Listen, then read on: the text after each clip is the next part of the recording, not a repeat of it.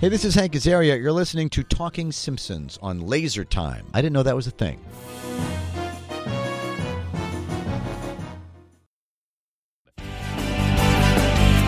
This week's Talking Simpsons is brought to you by Audible, and you listeners can go to audibletrial.com/lasertime and get started with a free 30-day trial and get a free audiobook.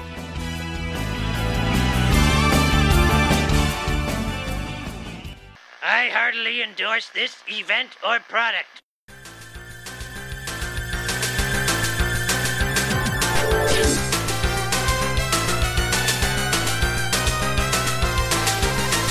Ahoy, hoy, everybody, and welcome to Talking Simpsons, guaranteed to be more entertaining than a box factory. I am your host, Bob Mackey, and I'm speaking up in case any of you are wearing towels.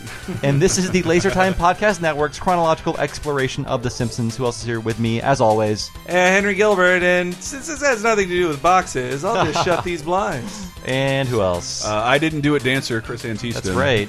And today's episode is Bart Gets Famous. But go for the face.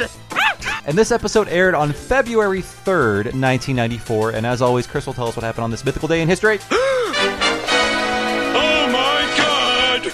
My favorite character in Citizen Kane, Joseph Cotton, is dead. Mrs. Doubtfire. You didn't do Oh Boy, Bobby. Oh, my bad. You're depriving the audience of the Oh Boy Bobby they come to this podcast Excuse for. me, let me reset. Oh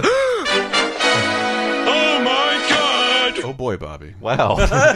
Low energy. Okay. Joseph Cotton is Whoa, dead! whoa, whoa. My favorite is Citizen Kane character. He's in love with cigars. Mrs. Doubtfire has turned the world on to transgendered hijinks. Lilith reunites with Frasier on the show of the same name. And AOL says computers are so overloaded that it must limit the number of customers during Wait. peak evening hours. Couldn't hear you because you were shouting. What happened to Joseph Cotton? Is he dead? He died. Oh. Yeah, well, those nurses kept him alive for a real long time. They snuck him cigars and booze and stuff? Wouldn't happen to have a cigar.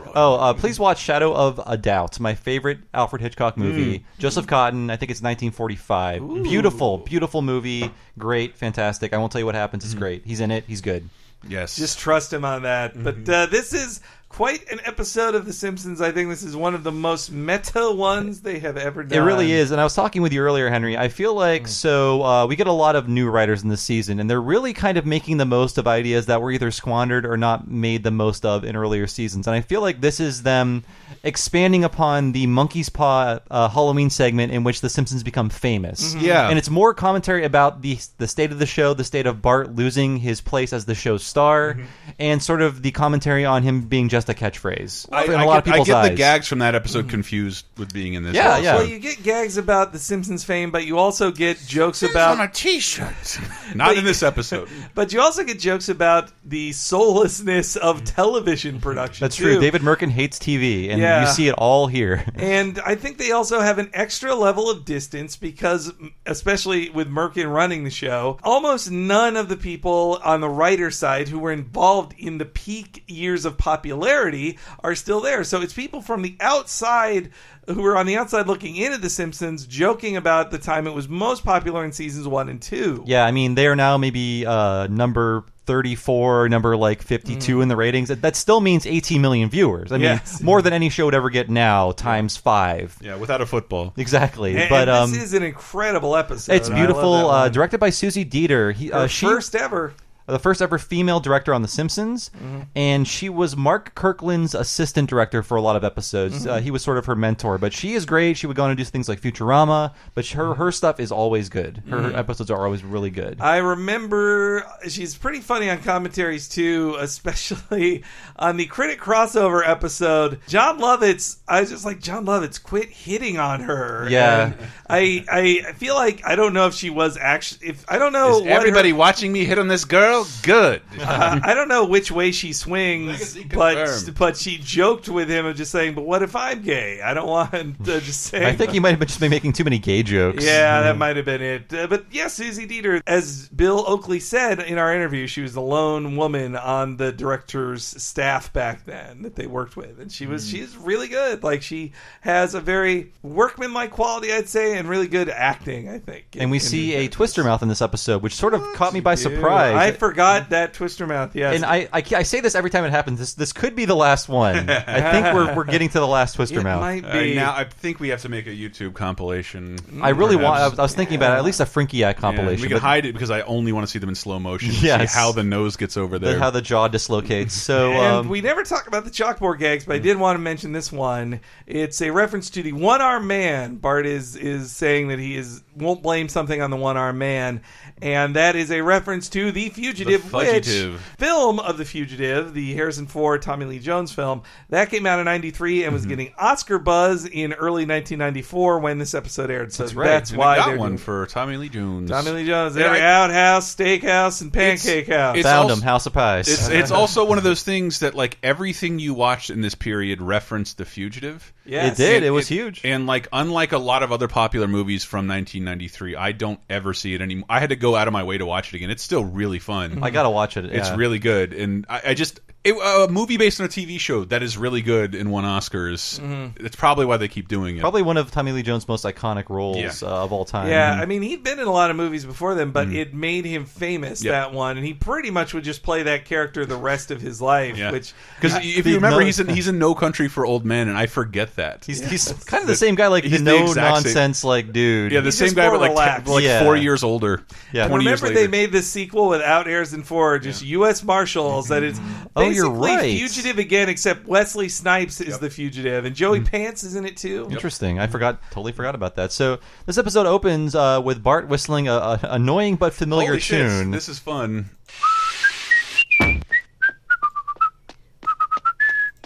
Bart, I've asked you not to whistle that annoying tune. Jawohl, mein Mamadunt. Why are you so happy? Yeah, you kids gotta go to school. I gotta go to work. The only one who has it easy is Marge. Ha! And then she's scrubbing the floor immediately to their right. Yeah. I feel like Bart humming the theme lets you know immediately this is a very meta episode. Oh, This yeah. is a commentary on the entire show with Yeah. that theme.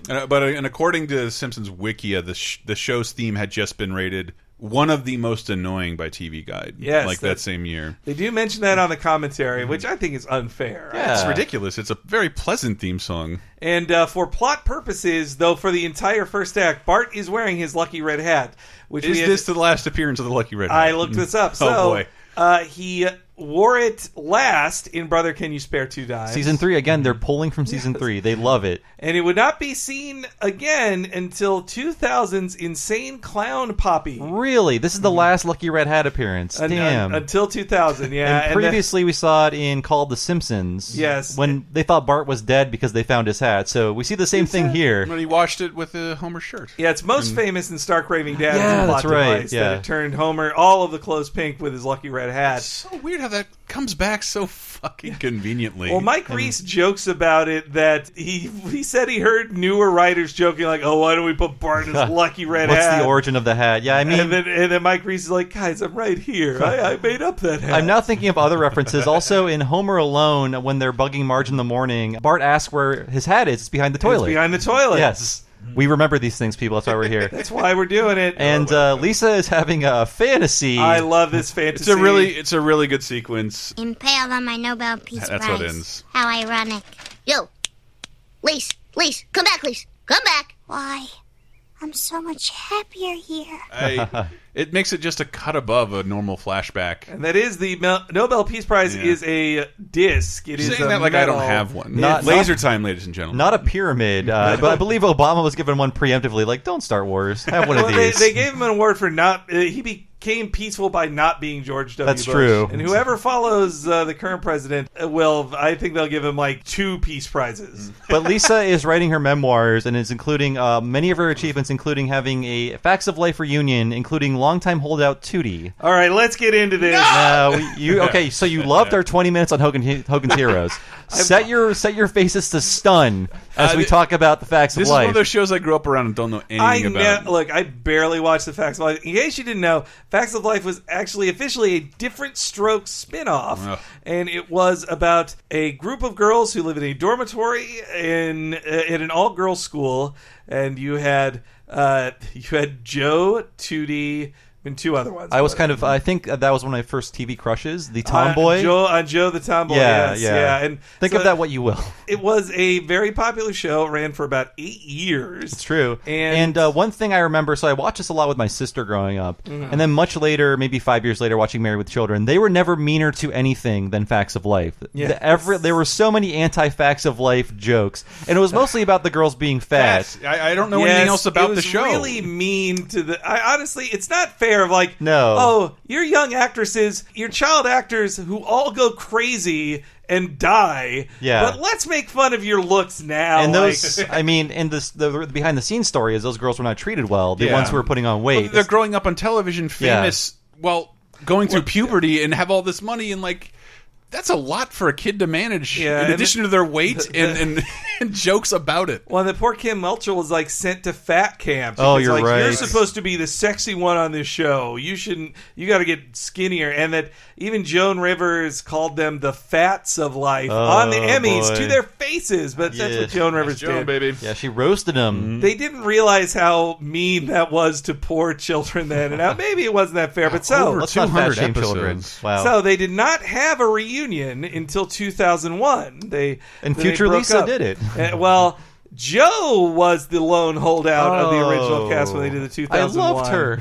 But it was because she was, the producers were nice in saying she was busy with another show, which she was. She was on a Lifetime show. But also, at the time, she was like, I don't want to be defined by Joan. I'm not going to play this character. Fair enough. And at first, they were going to say Joan was dead, and they were all going to her funeral. But then, like a kayfabe reunion? But so instead, they said, no, Joe just couldn't make it, so her daughter came instead. But it was a reunion done in the fiction of the Facts of Life. It was a fictional reunion. It was a reunion special that aired on ABC and the Wonderful World of Disney in 2001. Did George Clooney's wonderful mullet come back? No, it was only the 4 girls. It wasn't even one of the late... The cousin Oliver of the show was not invited back. Was like the head mother of that place dead? No, Charlotte she was Ray? Still around. Charlotte Ray yeah. was still around then. She was still around in 2011 when they did their last group reunion that was not in a special. I think she was on Gilbert Gottfried's podcast. It was a really good episode, too.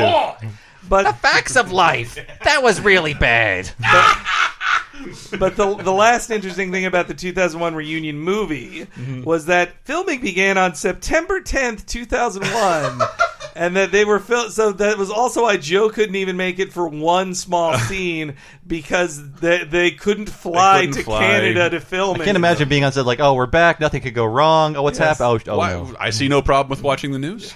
I have the same feeling when I go, so this is a slight tangent, which I know you guys love, but when I look up screenshots or video games on this database we can access called GamesPress, I think it is. Yes. I'll go to old games I'm doing research on and be like, oh, you uploaded these screenshots of Kingdom Hearts on September 10th. I bet you thought your little jokes were so funny. And having worked on that side of things, that was probably in an Excel sheet for like 8 months. Oh, yeah, yeah. Wow, the campaign doesn't seem as important right now. No, it's like an even bigger screenshot of Sora. And so Kim Victoria Field, she played Tootie, who you may remember her from Fox's Living Single, which she was on at the same time this episode aired. Wow, really? She was quite the babe. Hubba hubba. Hubba hubba. So there, that wasn't too long on the Facts of Life. Now play the entire theme song, and let's hear from Joe. We brought her in. Theme song written by the late Alan Thicke. You gotta show, you gotta know it. Look, enough of this boring ass Facts of Life shit. Let's start talking about something more exciting, like the tour of the Springfield Box Factory. Preemptively, I have to say this rivals the Steam Ham scenes as my favorite Simpsons thing, and it's even longer. The story of how 2 brothers and 5 other men parlayed a small business loan into a thriving paper goods concern is a long and interesting one. And here it is. It all began with the filing of Form 637/A, the application for a small business or farm. Many interesting and important things have been put into boxes over the years. Textiles, other boxes, even children's candy. Do any of these boxes have candy in them? Wow. Will they ever? No, we only make boxes to ship nails. Any other questions? When will we be able to see a finished box, sir? Oh, we don't assemble them here. That's done in Flint, Michigan. Have any of your workers ever had their hands cut off by the machinery? No. And then the hands started crawling around and tried to strangle everybody? No, that has never happened. Any popped eyeballs? Twist her mouth. I'm not sure what kind of factory you're thinking of. We just make boxes here. Everything. Sorry, Chris. That's go one ahead. of my favorite characters ever now. He's so great. I mean, I love the way this escalates in terms of boredom. Seymour Skinner is so happy. Everyone's like, oh, the box factory again. And he is just so tickled. He and Martin are really into this. Yeah. But as I said before on the show, I love boring characters because their jokes are the most specific and the most like laser focused. It's hard to make boring things funny, but it gets more and more boring as the scene goes on. I love the tour of his office too. It's like follow this line, and in this it room, will go right out the door. Oh, they took that out. And yes, it is like all the other my favorite thing in that is just the story of two brothers and five other men. Yes. And the voice he's doing is Bob Elliott, Chris Elliott's dad from Get a Life. That's his voice, real life. and in real life too. I mean, he was on he was part of a comedy duo called Bob and Ray, and Bob Elliott sounds like that. I think he just recently died. He was hanging in there in his late 90s, but that voice you could hear on Get a Life. Oh, I love it so very much. So I love that Bart is so excited for this field trip, and then it turns out to be the box factory, which is the worst. And then that Edna becomes one of the kids too. She's like, I hate this so Not much. the box factory again, Seymour. Not the box factory again, And Otto, Seymour. so we see like a foreshadowing of the Poochie episode. So Otto, on the way to the box factory, they drive by Toy Town, the fireworks testing range, and the slide factory. So there was no fireworks factory yet, but they're almost there. Nowadays, kids will be thankful just to live in a town with one factory in it. That's done in Flint, Michigan. Yes, the shipping of unfinished, like they can't even finish boxes there. It's like, yeah, it's not even a box factory. They just ship flattened boxes. It is a fucking cardboard factory. Yeah, Yes. and look, so kudos to Susie Dieter, but those boxes moving along a conveyor belt, I've never seen more fluid animation on The Simpsons in my life. It's just so, beautiful great. and perfect. And I do like the joke about television rotting your brain to fantasy of just like, I'll just be like Lisa and escape into fantasy instead of going to the box factory. They were just that he can't imagine anything the because box of factory. television. It's so good, And I loved his little TV. As a kid, I always dreamed of having a little TV. It's the first piece of dated technology here. I wanted so bad, but I could never get one because I think Sega made like 8 of them. Was a the TV Game Gear tuner TV. for your Game Gear. You would need to buy stock in the Duracell company to power that thing, though. The only thing I took from my considerably wealthy grandfather's house when he died is he had a black and white Sony Watchman. Oh, and nice. It was like rear projection, like it projected a black and white image onto a piece of cloth through glass, and you could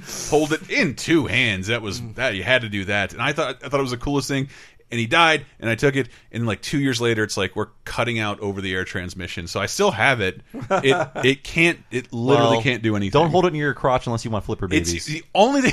The only thing I can do with it. There have been some flipper babies. It is the only thing I own where I can get authentic static from. Because like static doesn't even exist. I missed actual TV static. Yep. You're right. TV fuzz. And another important note is that the building they're in for the box factory is modeled after the Klasky Chupo building, which was just a rundown, shitty LA building. I'm sure that was like a carpet factory at some place in the 30s or something. Yeah. They love knocks on Klasky Chupo. They have so many. I think they say again the building that Sideshow Luke Perry flies through is also modeled after the Klasky Chupo building in Krusty Gets Canceled. And in his office that he has a calendar with boxes on it. He has I forgot about that. What I think is a paperweight shaped like a box, or it's just a little box on his... No, it's just a box. There's so many details, like his shitty windowless office that's just stark and depressing inside. And they just have to walk through a line But then they reveal that the box factory is right next to the Channel 6. That's right. And, which is not Krusty Lou's studios exactly. No, I mean, they're all over the place with, like, is Krusty bigger than Itchy and Scratchy? Is Krusty an international celebrity? Is he just a Springfield celebrity? I mean, they kind of rewrite it for whatever they need to be. Yes, and then Bart's escape through the laundry basket was so great, too. That he's just one of those, like, Merkin-y undercutting of expectations. The last thing I want to say about the boring stuff, though, is that this episode is credited to John Swartzwelder while Oakley and Weinstein were writing all these other episodes. It feels so Oakley and Weinstein, the specificness of it. I mean, they keep more Swartzwelder stuff than they do with other writers, but as Bill Oakley even told us, like maybe 33% of a script credited to a writer is that writer's actual jokes. You know, I don't want to say it's definitely them, but it feels very much like the Oakley and Weinstein funny boring. I feel like there was a lot of mean opportunities for John Swartzwelder jokes that weren't met. That's true, yeah. It could have been this crazier, episode, too. yeah. I think he goes for crazier over being funny while being boring. Well, when Homer shows up, Captain Wacky is in town. Yes, and that's this. I've said this a million times. I'm giving this one the line of the show, or one of them I had listed. That's the joke. Just because Bart disappears from the factory, they can't find him. They have to call Marge. She runs into the shower, can't get to the phone in time, and of course that leads to the next scene, calling Homer at the power plant. Just a minute! Don't hang up! Yellow. You'll have to speak up. I'm wearing a towel. Just a great non sequitur. And have we seen the showers at the plant before this? But yes. Okay. It's when they're when they're talking about watching the Dredger Tatum fight at That's right. Homer's place. But it's such a good joke, and it's even better that they acknowledge it for no reason with that. Yeah, I'm wearing a towel. Just because it's ridiculous enough of the hello, and he's wearing a towel. That's funny. And also, he's showering at work? Yes. But then just to drive it home, Homer's naked at work and only wearing a towel, just so he says, I'm wearing a towel. And how did he hear the phone even? I feel it sounds like something that joke was pitched, and then a writer managed to top it. And it would be really cool if we put that in. Yeah, and they did. So as a kid who dreamed of how they made television, Bart going to the TV station was amazing to me. Is this how they make television? It's a very Pee-wee's Big Adventure version of TV in which everything takes place in one building. There are just different sets. It's here's your Western set, here's your space set. If you don't remember Pee-wee's Big Adventure, they're shooting a Christmas film with Wayne from the Wonder Years, a Twisted Sister music video, and a fucking Godzilla movie without Soho's permission. And Tarzan. And Tarzan. They're filming all that at the same time. And that's why I love that it was a child's idea of what a film... It's just I love that in shows now where it's the back lot. I'm walking by a showgirl and then a guy in a toga. And every time, despite not needing it for any movie made in the last 20 years, a camel. Yeah, a camel will walk by in the back lot. I mean, we also have the return of the I didn't feel like it guy. He's I wish I was dead. Well, He's that's back. a little later. Yeah. But I see in the first act. So we get to see Bumblebee Man, and I think this is non-canonical. I know, Bumblebee Man does not speak English. We see his home life in 22 short films about Springfield, where he is a Mexican-American or wherever he lives. I guess he lives in Springfield. And always wears a Bumblebee suit. Yeah. But not here. He's on Studio... What's Channel 6? Channel 6, yeah. Channel 6 Studios lot. Ay, ay, ay, no me gusta. I'm sorry. I'm really not comfortable with this, Ethan. What's the matter, love? It's just, it's the same old tired gags, isn't it? I mean, let's give the audience some credit. How about a giant mousetrap? I love it. And we know from previous episodes he's from Channel Ocho, not Channel 6. Wait a minute. Channel Ocho, what the hell is that? Not kidding. I'm not going to lie. Yeah, I don't appreciate that. And then the best use of Bart's Lucky Red Hat ever leads to another line of the show. A perfect dumb Homer moment that he puts this together in his head. I would give this line to the show, but I repeat it all the time, but never with the specifics. Mm-hmm. Do you feel like it's taking off of the Star Trek con thing? Well, it's kind of con, but it's also Damn You All to Hell. Yeah. He blew it up. And 4 scenes in the Wolverine movie. He yells no as the camera pans Origins up. Wolverine, not to be specific. First Wolverine movie. I love this. He might have fallen into one of these machines. Oh my God, that's his Lucky Red Hat. Not a box. He's a box. My boy's a box. Damn you, a box. I love the sinister music. Also, just like Homer thinks if you fall in a box machine, you become a box. Yes. And then Homer, the Dan's voice is stretching box. Yeah. Yes. And the animation too, when he's shaking Skinner, he could have fallen into one of these machines, the way Skinner shakes on when he's pointing. It's really good. Yeah, it's so good. But actually, Bart is on the studio set, wandering around. Krusty's really bad in this episode. But I love Krusty in this episode because, again, he's any entertainment figure the Simpsons need. So in this episode, he's not only an egotistical star, he's also a mogul manager type. He's the most jaded person in the world too. But astounding amount of cynical business savvy. But I love the Danish lines. Yeah. Oh, it's great. Because Bart steals Kent Brockman's Danish. Well, because Bart takes the last Danish, and then he needs to get a new one, so he takes Kent Brockman's. Heck. Now where am I going to get a Danish? Here's a Danish, Krusty. Gimme. That's Danish. Where'd you get it? I stole it from Kent Brockman. Great. You didn't touch it, did he? No. Good job, kid. What's your name? I'm Bart Simpson. I saved you from jail. I reunited you with your estranged father. I don't know. I saved your career, man. Remember your comeback special? Yeah, well, what have you done for me lately? I got you that Danish. And I'll never forget it. So good. Also, when he steals the Danish from Kent, he goes yoink, and Kent goes yoink. That was the most overt recognition of the Simpsons loving the word yoink. Yeah. What's so gross about Kent? Like, what does Krusty know about Kent that he's like, ugh, I don't want to eat anything Kent Brockman touched? There's so many different things you can infer about Kent Brockman. One, he's a coward. Yeah. Two, he's an egotistical asshole. And then lightly that he is so unapproachably right-wing and temperamental on set. I love that. I love that part about him. If he loses his Danish, he won't work. Yeah, and he's like he's yelled about not having his Danish, and this is him on air. Yeah, I know I'm on, but I don't care. I don't read the news until I get my Danish. Go ahead, try to find a replacement. A powerful tidal wave in Kuala Lumpur has killed 120 people. Hey, Chihuahua! Whoa, whoa, whoa! Do I need to tell you who replaced Kent Brockman? Did you get that last part? I'm pretty sure it's Bumblebee guy. I know I've taken that too, of the way Krusty goes, like those non-word answers. I'm sure like, you have. You've heard me do it, like if you ask, like, so, Henry, did you do that? I was like, yeah. Henry, did you bring back my DVD? Yes. Henry, you go into that party, like, that's the one. That's exactly what happens. So did we get to the part where Krusty throws Bart the towel? His big clown hanky. I didn't think it worked well in audio because we just referenced that in a Laser Time episode about Super Bowl commercial. I do have a link to it if you want to play. It just doesn't play well in audio. There's no audio. We should describe what the Mean Joe Green... Well, okay, it's a Mean Joe Green Coke commercial where, like... Makes me feel good. I love the overtly sincere songs in these old commercials. That's the way it should be. I like to say, the whole world is smiling with me. Coca-Cola as life. Have a Coke and Thanks, Mean Joe. smile.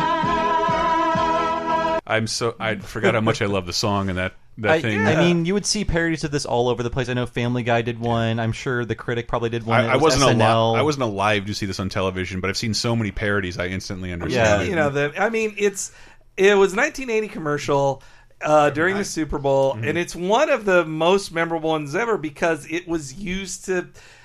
It is like kind of a heartwarming commercial that it did very well. They played it internationally, I found out, even though nobody outside of America knows American football and or would even know Mean Joe Green, who is just a defensive tackle. Like he was famous, but he wasn't that famous. He actually mean? I don't know. Well, he was known for being a rough defensive tackle. If I get the position wrong, I'm sorry, sports people, but they'll let us know. I wouldn't have gone on that. He was known for being a rough player, but this was in his last season. He played all the way through the 70s.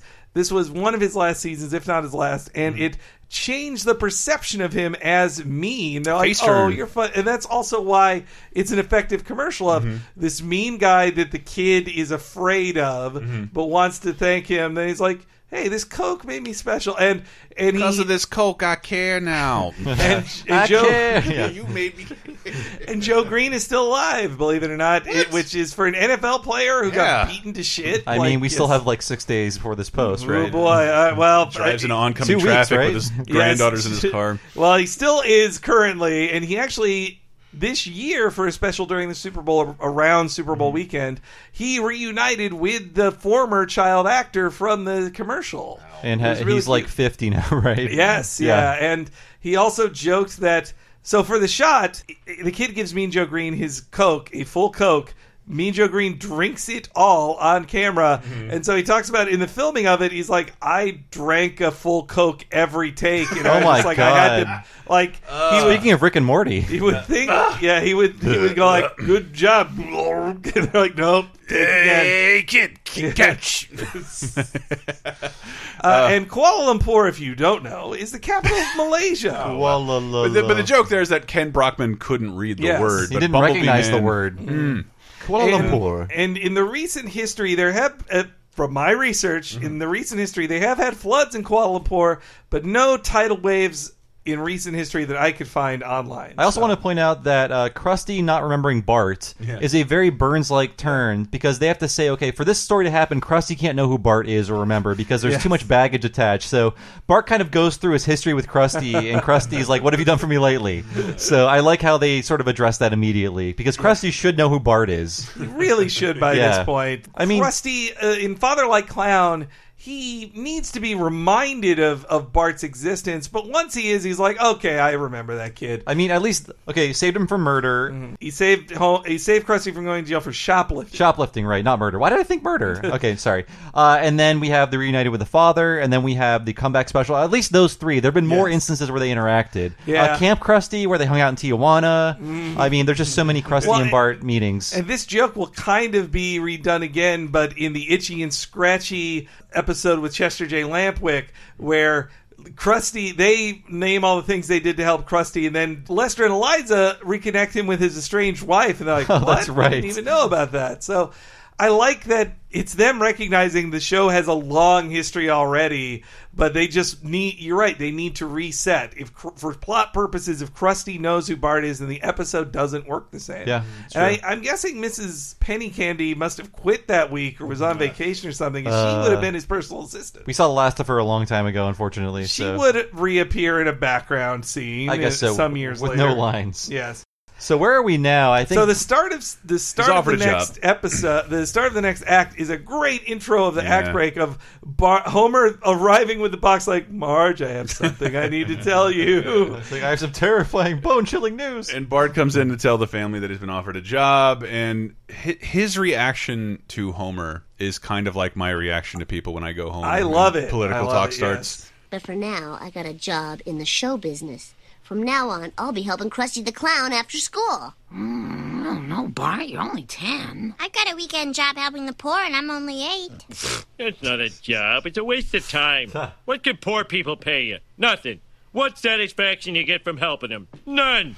Who wants to help poor people anyway? Nobody. So, anyway, can I take the job?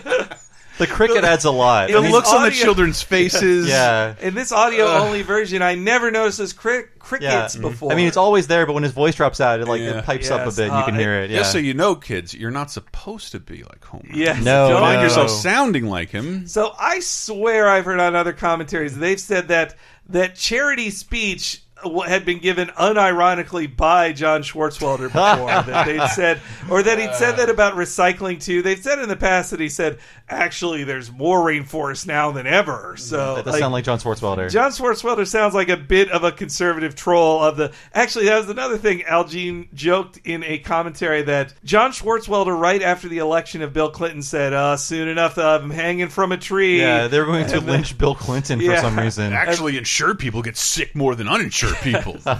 But that's what we love about John Schwartzwelder. He's like a cranky, fun guy. And one of my favorite jokes, look, white dude, fine, I'll take that criticism. But I'm also Italian. I will not apologize for being white, Chris. I'm also Italian, and I never, ever get stereotyped in shows, and when I do, I am so fucking happy. And my friends use it as in-jokes to describe me. I've been called Pepe after this. I love it. I love this clip. What a wonderfully old stereotype. I remember my first after-school job. I was in a band. Hello, everybody. I'm Archie Bell, and I'm also the Drells. We got a new song called Tighten Up, and this is the music you tighten up with. Hey, what's the matter, you? You crazy kid. You chasing away my business. Buzz off, Giuseppe. Okay, go for the face. I'm still pretty good at playing. I think the Italian organ grinder joke is gone. Yeah, I mean, this character would become Luigi, too. Yes. Maybe in the 70s organ grinders you'd see some of them. And sometime in the early 80s, Italians were made officially white people. I don't know who did it or who made the decision. Homer is a one-man band. Yes. Which, if you don't know what that is, just Google it. You'll see it. When did that dry up? When that fad, I wonder. So it does, because to me, the flashback seems like it takes place like in the 1920s, but I don't know. Maybe this was happening in the 50s. Well, Bulmer was playing a contemporary song. If that was Homer's first job when he was, say, 14, then we know that he was 18 in 1974, so that would make this 1970. Everything he said here for years sounded I thought like it was just gibberish. words. Yeah, Archie Bell and the Drells. Archie Bell and the Drells is a band that made the song called the Tighten Up, and it's goddamn it if it isn't one of the coolest songs ever made in the universe. And why don't we take a quick break and hear that song? Let's do it. Called the Tighten Up. This is the music we tighten up with. First, tighten up on the drum. Come on now, drummer. I want you to tighten it up for me now. Oh, yeah. Tighten up on that bass now. Tighten it up. Yeah. Now let that guitar fall in. Oh, yeah. Tighten up on the organ now. Yeah, you do the tighten up. Yeah, now. I said if you can do it now, you sure will be tough. Now look here. Come on now. Now make it mellow. The Simpsons will be right back. I hope you guys are enjoying this showbiz-focused episode of The Simpsons. I know I did. I really, really like this episode. But you're gonna, in a little bit, you're gonna get to see basically season 1 of Conan O'Brien, and I thought that tied in well to today's sponsor, Audible, where you can go to audibletrial.com/lasertime and get a free audiobook and a free 30-day trial just for signing up, where you can listen to almost 200,000 titles, audiobooks, comedy albums, radio shows on your iPhone, Kindle, desktop, MP3 player, anywhere you are listening to this show right now. I could go out of my way to recommend a bunch of bestsellers I've never heard of, but one of the things I just found that was on there that I've always wanted to check out is Bill Carter's War for Late Night. Yes, it's the guy who wrote that book, The Late Shift, that had an HBO movie based off of it about Letterman and Leno fighting it out for The Tonight Show. This is a pseudo-sequel, as history would dictate, from the 2010 fiasco where Jay Leno ripped The Tonight Show back from Conan O'Brien, and Letterman made fun of everybody. Bill Carter's book tells it all, and you can try it out for free just for trying Audible out for yourself. And how can you do that? Once again, that URL is audibletrial.com/lasertime, and you can give Audible a shot for 30 days and get a free audiobook like The War for Late Night. You like Laser Time shows? Then you might like Bonus Time, Laser Time's weekly bonus show exclusively on patreon.com/lasertime. Here's a taste of what you've been missing. I don't know if it's a good question of the week. The movie you saw the most times for no reason. That movie is My Blue Heaven. Oh, I love that movie. And it's weird. I love it, even though there is literally nothing in that movie to love. I remember seeing it so many times on the rental shelf of my local video store and being like, well, I like Steve Martin, but he looks like a real tool on this cover, and like he's a former mafia dude. Very specific former mafia dude. Oh, he's supposed to be Henry Hill. It's allegedly Henry Hill. It is a secret sequel to Goodfellas. Yeah, the comedy story of Henry Hill after Goodfellas. Yes, sequel. You're right. But before he became Hank Hill. But without giving him any money. Yeah, before he went to the what? Getting out of the mafia and opening a propane. Always wanted to be a gangster. They carried my mother's grocery home. You know why? It was out of respect. I just said you ain't right. I didn't mean anything by it. That made man ain't right. Get the heck out of here, Tommy. Get Bonus Time, Laser Time's weekly, full-length, uncensored, and ad-free Patreon-exclusive podcast, as well as full-length movie commentaries, wrestling and cartoon video commentaries, the first season of Talking Simpson, and more at patreon.com/lasertime, starting at just $5. You'll help us live, and we'll do our best to help you never be bored again.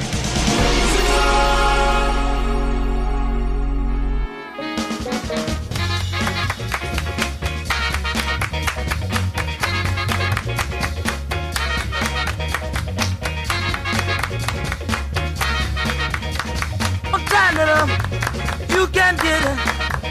Move to your left, move to your right. Line it up now. Everything will be out of sight.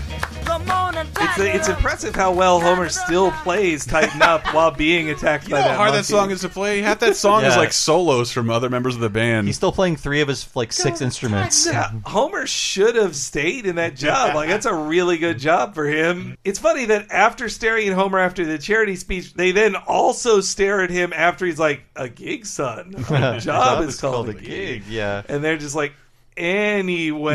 There have been previous episodes in season 5 where Homer says something crazy and no one acknowledges it. They just move on. Yeah. So, or Marge just goes, As somebody who is living a dream of theirs of being, say, going from a person who plays video games to writing about video games. I wish I was dead. I know the both sides of that feeling of just like the fresh-faced person who starts, who then is like, we're pretty lucky, aren't we? And then being on the other side of seeing the fresh-faced person who starts, who then says, we're pretty lucky, aren't we? And I wish I was dead. I am the Danish guy. Yes. It's like, There's one big myth, and that's in the Willy Wonka and the Chocolate Factory. What happened to the boy who got everything he wanted? What? He lived happily ever after. No, that's actually never, ever, ever the case. And you know how I know that? Every biography I've ever seen. That's true. And even being able to do this for a living, which I love every single day, but the guy saw me beforehand. I was so dumb and punch drunk and tired, I could barely form words. I don't know how I'm getting this together. So that exhausting. message is, you will eventually hate this. And this is actually, I recognize this now as kind of an arc in many Simpsons episodes of, they usually start Act 2 getting the job they think they love, and then the following scenes are them falling out of love of it. It's true, yeah. And this is another of those. My moral of life is that you can't be satisfied with something unless you have degrees, and that has to mean that eventually you'll be dissatisfied with satisfaction. Otherwise, you're not evolving or growing or changing. Okay. Why am I talking about this? I also like Krusty. I love Krusty's reaction to his horrible toilet. Like, I don't know what I was thinking last night. Right when Bart's getting disenfranchised with all of show business in this wonderful montage, Krusty stops him at the exit door. Bart, I need to use you in a sketch. You want me to be on the show? It's just one line. Mel's supposed to say it, but he's dead. Dead? Or sick. I don't know. I forget. Anyway, all you gotta do is say, I am waiting for a bus. Then I hit you with pies for 5 minutes. Got that? I'm waiting for a bus. Makes me laugh. Let's go. Yeah, Bart gave Sideshow Mel a cheese sandwich, and just having cheese in his mouth, his lactose intolerance is so violent. Just having cheese in his mouth gave him violent diarrhea. Which he spits out. He didn't. Yeah, he didn't even swallow it. And I want to yell at you some more. Dan Castellaneta is screaming. You little rapscallion. He is so good in this episode as Krusty and Homer and Sideshow Mel. There's cheese in the sandwich. And also the phone call. I see you have the clip of it. The Clue reference. This was the one as a kid I love when he gets the call from Krusty in class. Yes, yeah. That is really... Okay, kids, open your books to page 60. Yes, Krusty. Bart, I need to get your fingerprints on a candlestick. Meet me in the conservatory, chop chop. Don't worry, everything's gonna be all right. and this is 1994, so most of the joke is Bart has a cell phone now, and he uses it for Krusty. A boy pulling out a cell phone in class was a strange thing back then, that a 10-year-old would even have a cell phone. But I love that joke because you get a Clue reference in there, but it is a funny turn on, just like, I felt like that joke had probably, even in 94, been done a million times of, the celebrity accidentally killed someone and is trying to cover it up. This is even pre-O.J. Simpson. And so to add the extra turn of its Clue instead of just him going like, I may have killed an escort or whatever. I like that joke a lot better. And then they even have a joke too about basically TV writers complaining how credits are on TV, which is pretty shitty. And that was the first time their credits were fucked with. Now, I don't watch a lot of cable TV anymore. I haven't had cable in like a decade, but now they do this weird thing where it's like the credits are shrunk. The credits are shrunk down to the corner of the screen, and they start before the show actually ends. Intro of the new show. Yeah, and they're literally illegible. It should be illegal if you're in a writers' union to have your credits displayed like that. I only remember that from Mr. Show, that there's an episode where they fuck with all the credits. Yeah, they're like drawn on or whatever. And the Writers Guild said, you can't fuck with the writers' credits. Yeah, that is not. You're not allowed to do verboten. that. They cannot be. You cannot even make a joke about it. And on an HD TV, I could finally see Bart Simpson's name in there. It is one of my favorite ever Simpsons made up names. Is Betty Symington. Betty Symington. I love. Also, we get a taste of Nelson's like bizarre morality. So we have that's for wasting teachers' valuable time, and that's for taking credit for someone else's work. I saw it coming from miles away, but I love Nelson does that and then walks away to reveal Homer's been watching the whole time. Yeah, just like you just punched my son. Yeah, it was a great reveal of Homer behind there. Oh, and then it's Bart signing the things at the Krusty over there event. Yeah. Like, I love you, Krusty. Over there. And the first appearance of Monstro Mart, which is really like Costco or Sam's Club. We'll see that in Homer and Apu next. Oh yeah, that's in the very next episode. That Krusty shows up to all these appearances, sits on a stool, and stares longingly while smoking a cigarette. And phone culture has ruined me to such an extent. Like, you can sit still? Yeah. As a human being? And enjoy cigarettes. Oh my God. And we have, again, Barney impersonating someone else. Before he was impersonating Krusty in Camp Krusty, now he's Bart. Oh wait, no, we didn't talk about how I Didn't Do It Happen. I haven't. So Bart is put in the sketch to replace Mal. All he has to say is, I'm waiting for a bus. And instead, he knocks over everything and says what is probably, at that point, Bart's like 18th best catchphrase. But they make that the catchphrase. I am waiting for a...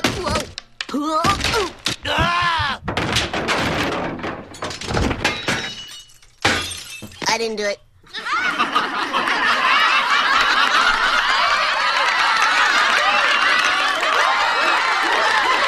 I wanted to include that laughter just because having done so many of these and gotten so many of these clips that The Simpsons does reuse its audience laughter on occasion. But this is my second favorite crowd laughing sequence after the smug white people of the Garrison Keillor jokes. But those are both great crowds. It's a different crowd reaction laugh with an awesome audience shot. And this is actually like a shortened form of a line he had in Moaning Lisa when he's playing the Punch-Out game with Homer, where he said, "I didn't do it. There's no way they can prove anything." Yeah, this is also hears like a voice sample in the Deep Trouble song. That's right. I think of that more than the episode it was in. Yeah, well, that's because it was a catch. The Simpsons kind of washed its hands with all the T-shirt catchphrase. Well, Bart's top phrases were like, "Don't have a cow, man. I'm Bart Simpson. Who the hell are you? I caramba, underachiever and proud of it." And Bartman only existed in merchandise. He appeared once in Three Men in a Comic Book, but he was not a character in the show at all. He was in a video game too, but it was just a fun merchandise idea. Yeah. Well, because Batman was so big in '89. Yeah, it was like, here's a popular thing with another popular thing. It was pre-Family Guy. Featured in my Facebook photo as a like genuine 1991 corkboard thing that I ruined for an anti-Trump rally. Come at me, bro. I love that shot of Bart looking at the audience. You get the real feel of like so good. A Star is Born. Yeah, like, that's it really what that is. But even for me as a dumb old school animation nerd, pre-computers, the lighting effect there. It's the kind of like. There's a lot of things that you won't see with computer animation, but whatever the effect is that they create light casting upon Bart is something you literally can't see again. It takes extra work, because they have to do a second pass or a second layer of animation, or actually use a light and film that. Like, there's a lot going on. Whenever they have like a layer of shadows, there's sometimes intentionality like brighter behind or that. darker paint to convey light. It just doesn't need to happen same anymore. with like when it was ink and paint and they had a sunset. It's like that's a gradient that had to be airbrushed by somebody likely, and all the skin tones change too with the sunset too. Yeah, so beautiful. I just love the physicality of this artwork. But I Didn't Do It catches on. It's sweeping the nation. Though Krusty thinks it isn't going to be. My his God! Reaction. Another great. This is such a stilted arch. Another great. Do not have meta joke on how the scene was supposed to go. Remind me never to let you on stage again, kid. Some people got it, some people don't. And you, my young friend, do not have... Hold on, I want to finish this thought outside. It's that kid! It's the I Didn't Do It guy! He's mine! I own him! And all the subsidiary rights! I feel like in modern times, the I Didn't Do It kid is someone who has a really popular tweet. And like... They didn't expect their tweet to be really popular. They had like 29 followers, and once they hit like 10,000 retweets, they're like, contact my agent to use this tweet in your news story, or like contact my agent to interview me about this tweet. Or a Vine star. Yeah. Oh, the Vine stars are all dead. The Vine Mansion burned down. Hi, I'm an agent from Unilad. We really loved you. God, yeah, actually a Vine star now is like a dated reference. There you go. I mean, read the expose on the Vine Mansion on Vine Street, full of Vine stars. They're all horrible. Like, but also the Vine stars like, we should be paid more for this, right? We shouldn't keep doing all this for free. And then Twitter's like, nah. Vinehouse. Vinehouse. So then Krusty starts squeezing it for all it's worth. Why, this rickety ladder in front of this door is the perfect place for this priceless Ming vase. Eh? I didn't do it.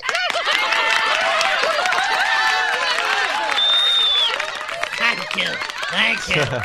And now, the I Didn't Do It dancers!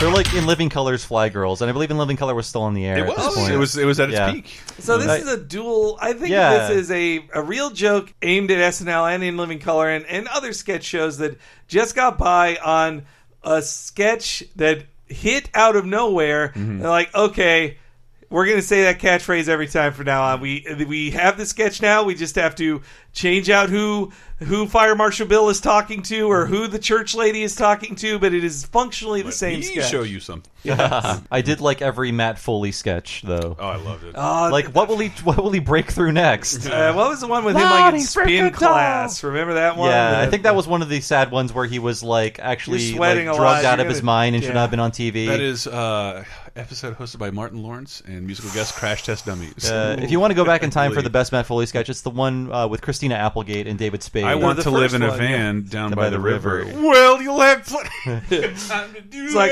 I love when he picks up David Spade and says like wrestle around, and then David Spade has to like grab his face like I can't laugh. they can't stop themselves from laughing at Chris Farley. But Phil Hartman is just on like he's like no way I'm not laughing. I'm Phil Hartman. Great I don't sketch laugh at created by Bob Odenkirk. Yeah, Bob Odenkirk was the first. Matt Foley, not Dave Yes. Foley. Which explains why Matt Foley is so angry. It's And like Midwestern. Yes, it's like this guy's angry in a Bob Odenkirk way. God damn it! But Refined by through- Robert Smigel. Yes. But through the lens of the fat Chicago-ness of Chris Farley. Oh, beautiful. Read the Chris Farley show. It's one of the best. It gives you a real history on that. It makes too. you want to go back in time and save him too. Oh, I just had a depressing revelation that we've lived way longer without Chris Farley than I have with him. We all have. And I just love that guy so much. So, but he had catchphrases, so did Bart, and Bart's is sweeping the nation. Even Apu is saying it. Don't move, dude.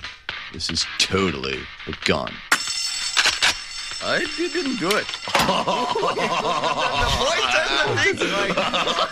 Reminds me of a more innocent time when a catchphrase hits and everybody can just say it. Yeah. And like, Yes. there's no judgment or by people like me. I'll admit it. Also, so we have Quimby. Previously with the Gabo episode, he used I'm a bad little boy to get out of the allegations that he killed his opponent, his political opponent. Now he uses another catchphrase. And it worked on everybody, but we can assume maybe not his wife until now.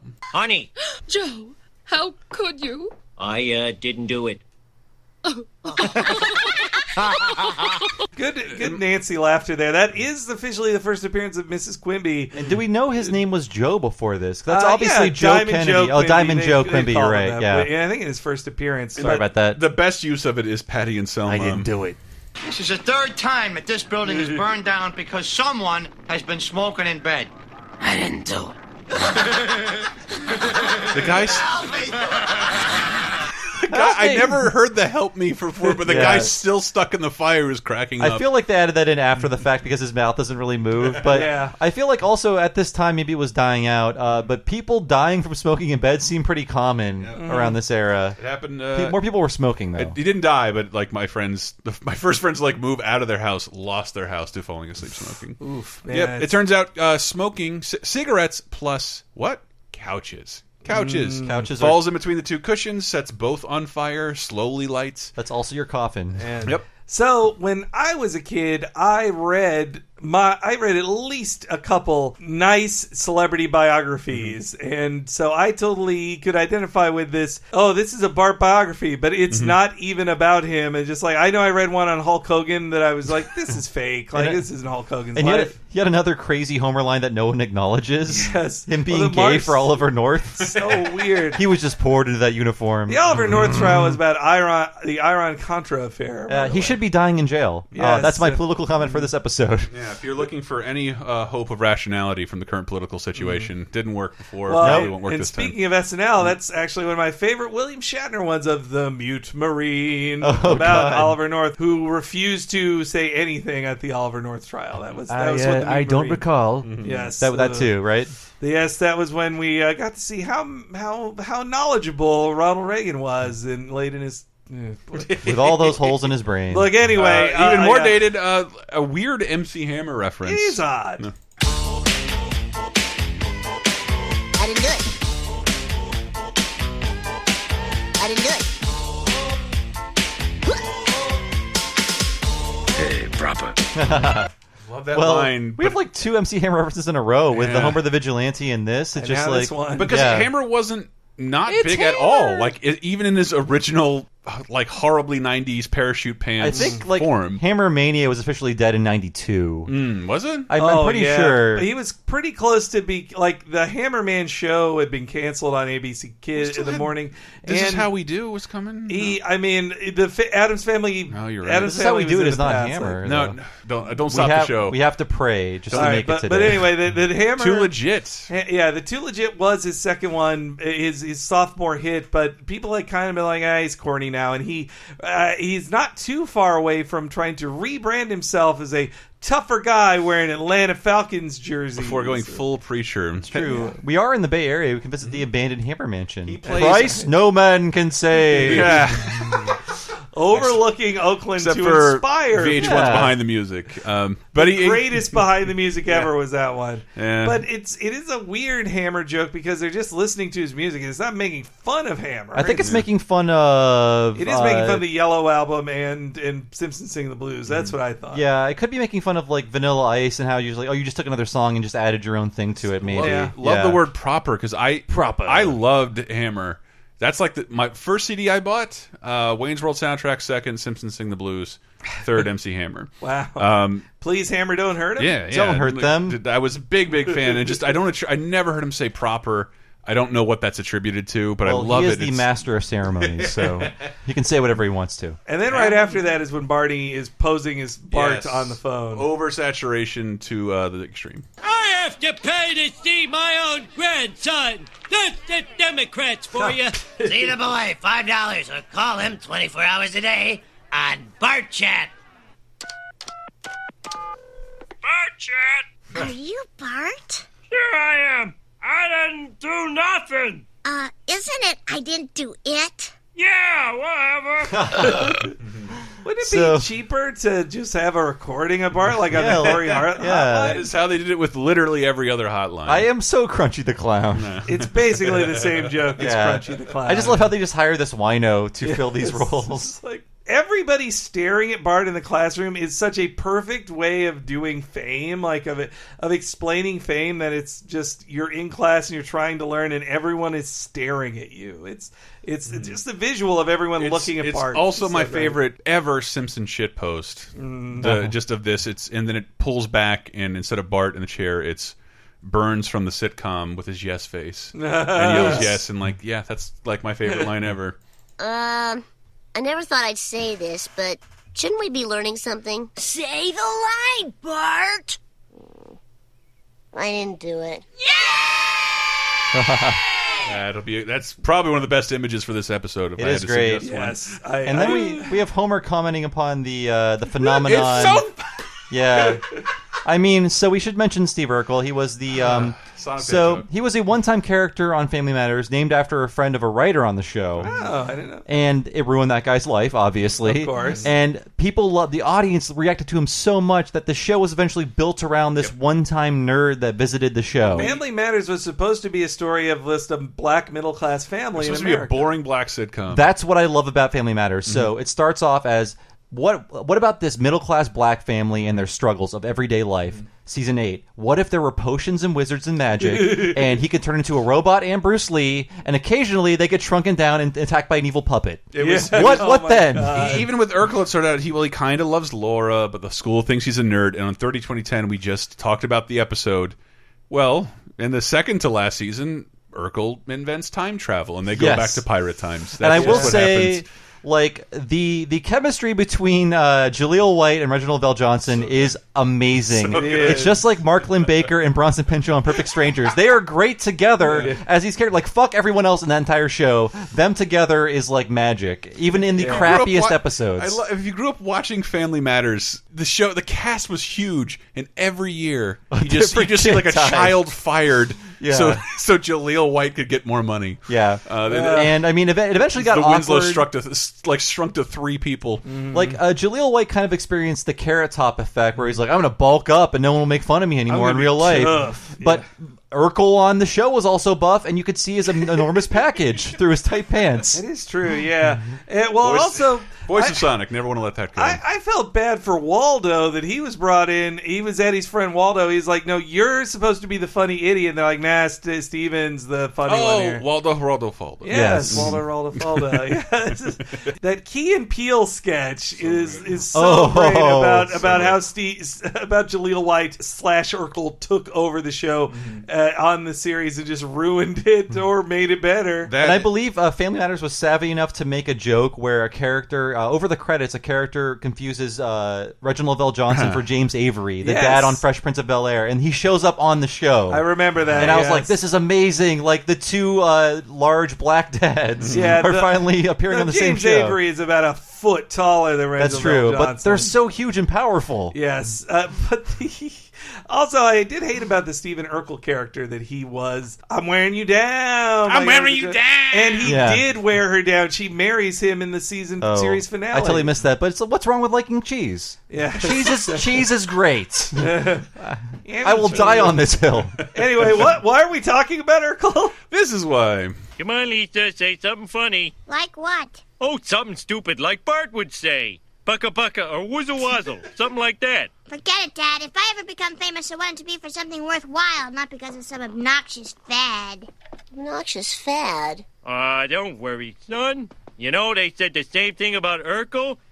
That little snot boy, I'd like to smack that kid. Homer wants to like just turn his violence onto Urkel. How quickly it turns. He made this point. Smack that kid. Like Urkel. With those Urkelos. Yeah. But this is really great, and I'm glad this is the perfect kind of thing for us to talk about an hour into the episode. Bart gets to go on a talk show. What talk show? Conan O'Brien. It's really funny because around the same time in the real world, there is a joke on The Critic where Jay goes to his favorite restaurant, but he is bumped from his table by Conan O'Brien. Yes. And the joke there is nobody knows who Conan O'Brien is, and I'm sure the writers thought his show would have been canceled by that point in time. Yes, everybody figured it would be canceled. In case you somehow don't know the history of Conan, the short version is that he was a writer on The Simpsons for seasons 4, 3, 4, and 5. Writer in SNL, got tired of that, got out of that contract to go work on The Simpsons, and Lorne Michaels was like, there's an opening after... Letterman's leaving. Would you like to host my late night show? Well, they wanted many people to take it. They thought they could get Jerry Shandling or Billy Crystal. None of them wanted to work nights every night. Conan is my Letterman. Yeah. He's my favorite talk show host. But it's a testament to how fucking powerful Lorne Michaels is. Yeah. He liked Conan. Nobody knew who he was. And everybody was sure it will be over. And he constantly joked on the show of like, this has the worst ratings. No one watches it. I'm not popular. I think they stopped talking about it after 7 years. The show finally wasn't at the risk of cancellation. But he talks about the first 2 years like it was week to week and exhausting. And Letterman even came back to NBC to be on the show because they're really gonna fuck with this kid. I gotta help. I started watching Conan when it started when I was like 11, and it blew my mind. It was like proto Mr. Show comedy. They would have like fake guests on, and they would do these amazing sketches where Conan would take his desk out onto the streets of New York, but it was just a giant elaborate green screen bit. Talk to a clutch cargo. Bill Clinton, exactly, just like so many like very formative things for me. So it always brings me back to that time recording these shows, seeing his original sets too, and finding out that he was also involved in The Simpsons was like years later. I'm like, man, I was really right to love this guy. Well, and they made his original set because they were animating it like right around when it premiered, and so they made his original set. And Conan's on the commentary, and he even talks about like, God, that old set, that first set looks so. I love it though. It's a very sweaty set. It's that Mr. Show, like, did you paint mold on purpose? Like, why does it look like this? It looks like a 70s rec room, but what Bart says feels like an ad. So he says he's going to be on the show, but he's like, just watch the Conan O'Brien show. You'll find out. I feel like that is like on the nose ad. You can actually have a clip of Bart saying, watch the Conan O'Brien show. It's twice where they say late night with Conan O'Brien. They tell you the time slot, and they show you the logo. Yeah.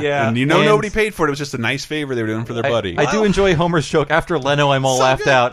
acknowledging That feels- Jay Leno sucks in Yes. 1994. But Homer also- two-fisting sandwiches why he says it. Acknowledging the time slot. I love that. And Yeah. that the concern was, if we make this joke, not only will people might not get it, but the show might not exist to get. Yeah. If we make it. Conan jokes, it would have aired after he was canceled in the way that there were jokes about James Dean in movies after he died. Famous speedster. Famous James speedster Dean. James Dean. Oh, here's the clip. It's lovely. What the hell are you reading books for? I'm doing the Conan O'Brien show, and I want to have some intelligent stuff to talk about. Don't forget to say I didn't do it. Dad, there's more to me than just a catchphrase. How do you figure, boy? Watch the Conan O'Brien show, you'll see. All right, but after Leno, I'm all left out, you know. You know, Conan, I have a lot to say. I'm not just a one-line wonder. Did you know that a section of rainforest the size of Kansas has burned every single... Just do the line. I didn't do it. Great material. We'll be right back. Sit perfectly still. Only I may dance. I do love that.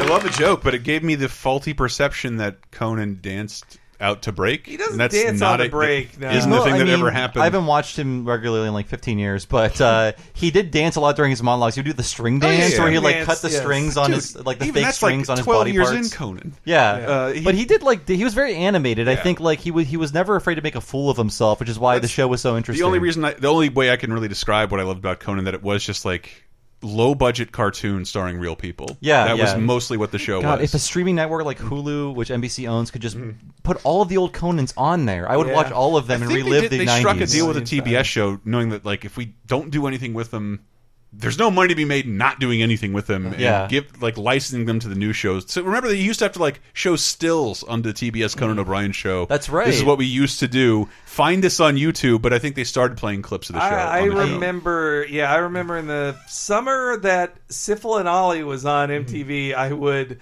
stay up to watch Syphil and Ollie and like, well, it's over. Conan's on. Let's give that a watch. It would. That was a good summer for me too. I remember the good summer of watching television. Yes, I live a life. It was like Space Ghost and Syphil and Ollie and I was also so happy Conan. Comedy Central made a big deal out about it. They would rerun last night's Conan O'Brien at 7 p.m. the next day, and like that's right. It was bliss for me. That was so short lived, but I was so happy. I mean, in the 90s, I watched the 80s David Letterman on E, and that's how I saw every Chris Elliott sketch and stuff like that. All the stuff I missed. Stupid pet tricks, all the things that the you Sonny hear and about but never Cher see. reunion, and all the Larry Bud Melman stuff.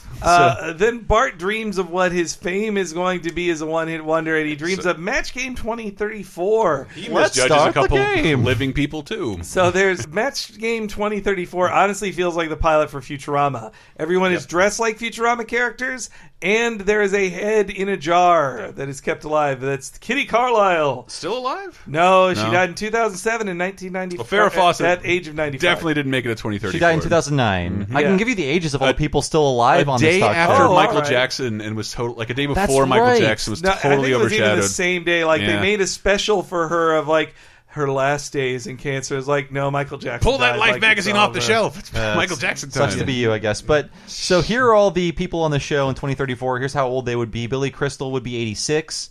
One interesting thing is that they predicted his beard. I just have to say that's that. true. I mean, he didn't have the beard then. He has it now. it was a foregone conclusion. But Farrah Fawcett, Majors O'Neill Varney, they predicted she would marry Jim Varney, a.k.a. Ernest. I love that. And he died in 2000. She died in 2009. Lonnie Anderson will be 88 in 2034. Famous And ventriloquist? Spike Lee will be 77. I think Lonnie Anderson transitioned into ventriloquy in her guess old that's a age. joke, yes. Yeah, instead of being like a blonde bombshell. But that's all the ages of the people. Spike Lee will probably live till that date, so we might see him on Match Game 2034. But and there is currently a Match Game show on NBC right now. And they had Kitty Carlisle there because she was a regular on the original Match Game in the 70s, and also most famously on To Tell the Truth. Oh, you're right. She was one of the constants on that. She was really a singer and stage performer by trade, who then on TV just became a TV personality from pretty much the birth of television. I do love that. I don't know why. I'm like, let's start the game. Well, Kitty Carlisle was, I think, the most famous movie to me she was in was A Night at the Opera, the Marx Brothers film. She's in a Marx Brothers film. Yes. We are talking. And she lived until 2007, 10 years ago. So. 95, man. Wow. That's crazy. So before the scene we love, there's one thing I want to point out. In the scene where people are walking on Krusty's back, David Silverman is in the background playing the tuba. Oh, wow. He plays the tuba in real life. His name on Twitter is Tubatron. Please follow Tubatron. He will retweet like ancient 30-year-old sketches he did for scenes I love that. I love he's like, hey, I found this old drawing from the Butterfinger commercial. Pretty crazy, huh? I mean, David Silverman seems like the chillest dude. He goes to Burning Man every year, has his own camp. Like, he's living the dream, man. It's amazing. I love that. To go David Silverman. I'd love to talk with him someday. That would be great. Hint, David. But Marge, in I think the third time in this show, has another "You're making people happy" line. Yeah, like I am twice with Homer and this time with Bart. But I'm this person as an entertainer now. I used to be worried about selling out, but every time I hit on something, listen, I've accepted if people want you to do something, do it. You're making them happy. Don't worry about if you're short selling yourself or whatever. Roger just Rabbit. do what My you do job best. is to make people happy and laugh, and that is an entertainer's job. If they're attacking you for your politics, you're not doing your job well as an entertainer. So where's Boneswa? Let's hear Boneswa. Oh yeah, I don't know what I could. I have to look up another French word just to do that character. I think we should almost retabulate and make this line of the show because it's framed and delivered so well. I'm not going to play the sound effect, but I love it. I know you feel a little silly saying the same 4 words over and over, but you shouldn't. You're making people happy, and that's a very hard thing to do. You're right, Mom. I shouldn't let this bother me. I'm in television now. It's my job to be repetitive. My job. My job. Repetitiveness is my job. I am going to go out there tonight and give the best performance of my life. The best performance of your life? The best performance of my life. That is so offensively great. It's really good. I love how much they rub it in. So Marge has given this speech twice before. Once in Blood Feud about how Homer should be happy that he saved Mr. Burns' life. Another one in Flaming Moe's that you're making people happy. That's right. And in this one, it's the same thing. So Marge is really just seeing the true value and just being a good person with some kind of talent or some sort of giving quality. So when they get to the show and Bart is ready to perform, Krusty's leap onto the spotlight is so David Silverman-y. I can't tell if it's Silverman or Brad Bird because Brad Bird gets a Krusty scene now and then. The finger points, it might be Brad Bird. I don't know. It felt more Silverman-y to me. He loves a finger pointing. He loves up in moving the air. around fingers. I'm going to say it's up in the air until we contact both of them. I'm going. My bet's on Silverman. Bob's vote is for Brad Bird. Hashtag Brad Bird, boys, if you agree with me. There's a lot of alliteration happening right now. Spit everywhere. And hashtag Silver is the man for me. I'm just stealing a Doughboys bit I was now. stealing from the Doughboys as well. All Great right. podcast, by the way. I'm very confused. But nobody likes it when he finally does it because the spell is off. The fad is over. Like the salivating dogs you are. If you had to examine it, Bart's not a great actor, and when he wasn't acting, it was funny. And then when he's trying, this happens to me all the time. I never thought of it when I try and do something funny, it has to happen by accident, organically. That's just the internet. When we work in a business, we're going to make this go viral. I'm like, you don't get to decide that. Yeah, it's like in fact, you throw it out there. Something goes viral because it tends to do something unexpected or horribly humiliate someone. You can't plan viral content for the most part. Yeah. Executives love hearing that too. Oh, You yeah. tell them it can't go viral. Just make an incredibly popular thing. Yeah. So what's hard about that? That's why we hired you. I work at a website. Another of my all-time favorite lines is the clown show has been put on hiatus for retooling. Immediately, there's an announcer. The live show, by the retooling. way. Ladies and gentlemen, the clown show. Mine is just ancient showbiz terms. I love that. What happened? Oh, don't worry about that. You're just finished, that's all. Finished? That happens all the time. That's show business for you. One day you're the most important guy who ever lived. The next day you're some schmo working in a box factory. I heard that. Boy, show business is kind of cruel, isn't it? I heard that. And then it just the door has no entry on it, just to make it clear, you can't come back. You're forbidden from show business. You've ruined your one chance. It's over for you. And that when he looks at the guy at the box factory, I wondered if that was implying this guy was he was an I didn't do it guy once too, and now he works at a box factory. There is a little fiction there Mm-hmm. that Krusty knows who that is. Yeah, It reminds me of Deep Cut, a Strangers with Candy episode where, like, in the town, wherever Flat Point is, you settle by working at the artificial plants. Yeah. And it's like the safest thing, but it's the most joyless, hateful job, but it's just there for you if you settle. And that sort of reminds me of the box factory. Anybody who doesn't not want to fail. Dreams are for fools. Dreams are for fools. The show rules, and we should have done that instead. We would have been done a year Talking ago. strangers. I mean, yeah, we've been done in under a year. We just had to seal the name before Chris Hardwick did. Yes. Yeah, it's true. We had to get on it first. You're not a nerd, you're buff. Get out of here. So you have too many muscles to be a nerd. I disagree. And then they end with like another insanely meta moment. But Yeah, a I don't beautiful one. remember getting all the meta jokes in the show. It just but I shows how remember, established it was at this point, how it had such a strong identity. I love all the Bart merchandise. It sort of reminds me of the B Sharps merchandise, you know, all the Bart stuff. So the Bart doll he holds in his hand is exactly a doll. Like that existed. the Burger King doll. Yeah. And Bender will eat his shorts in 1,000 years.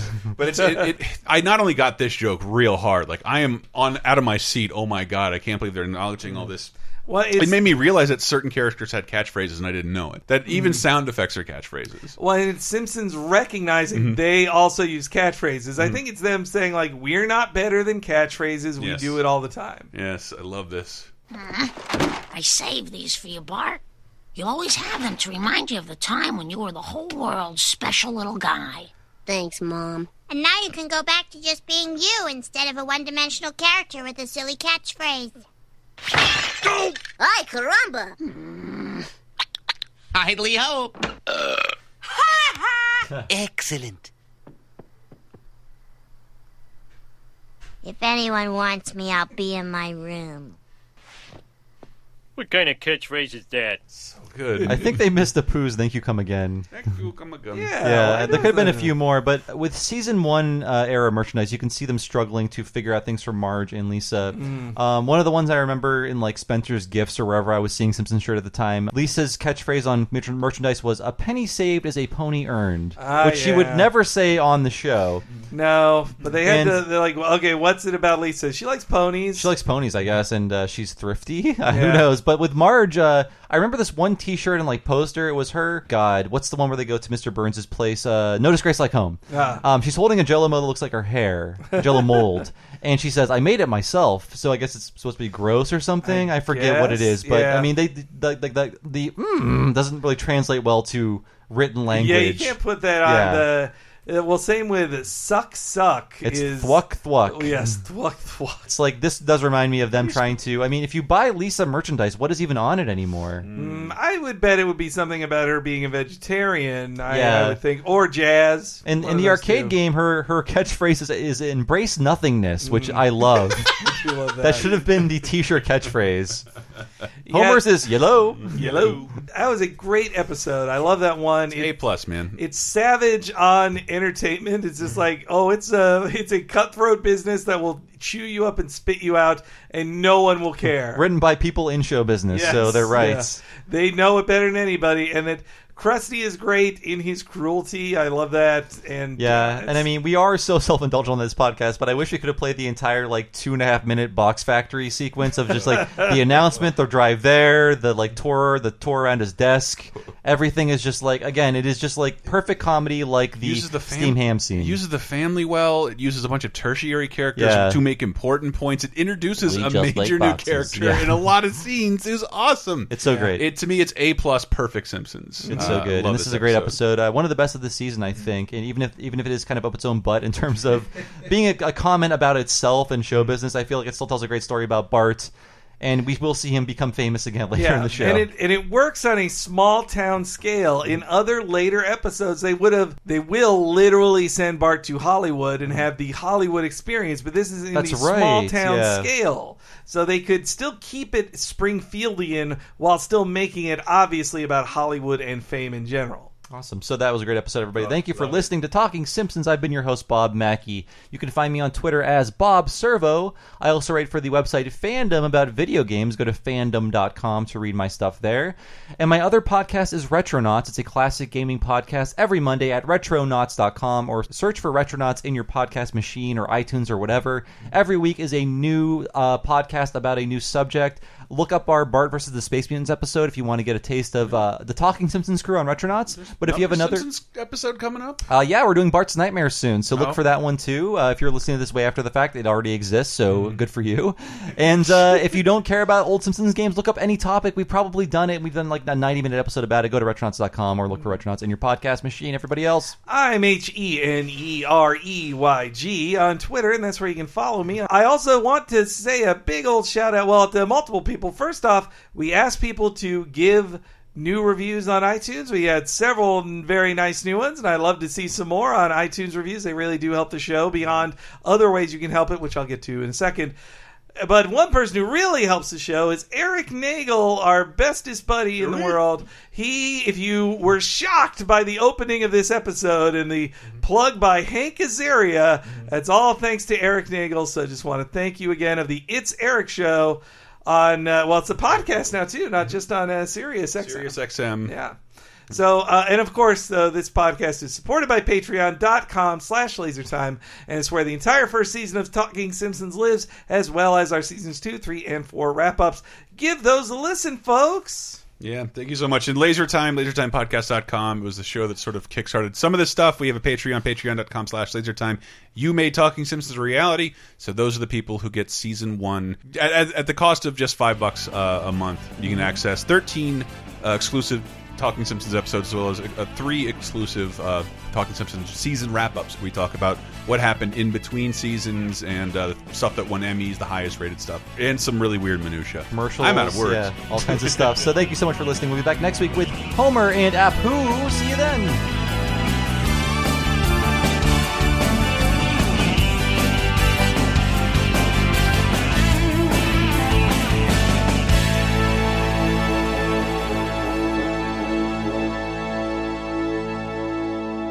Wow, infotainment.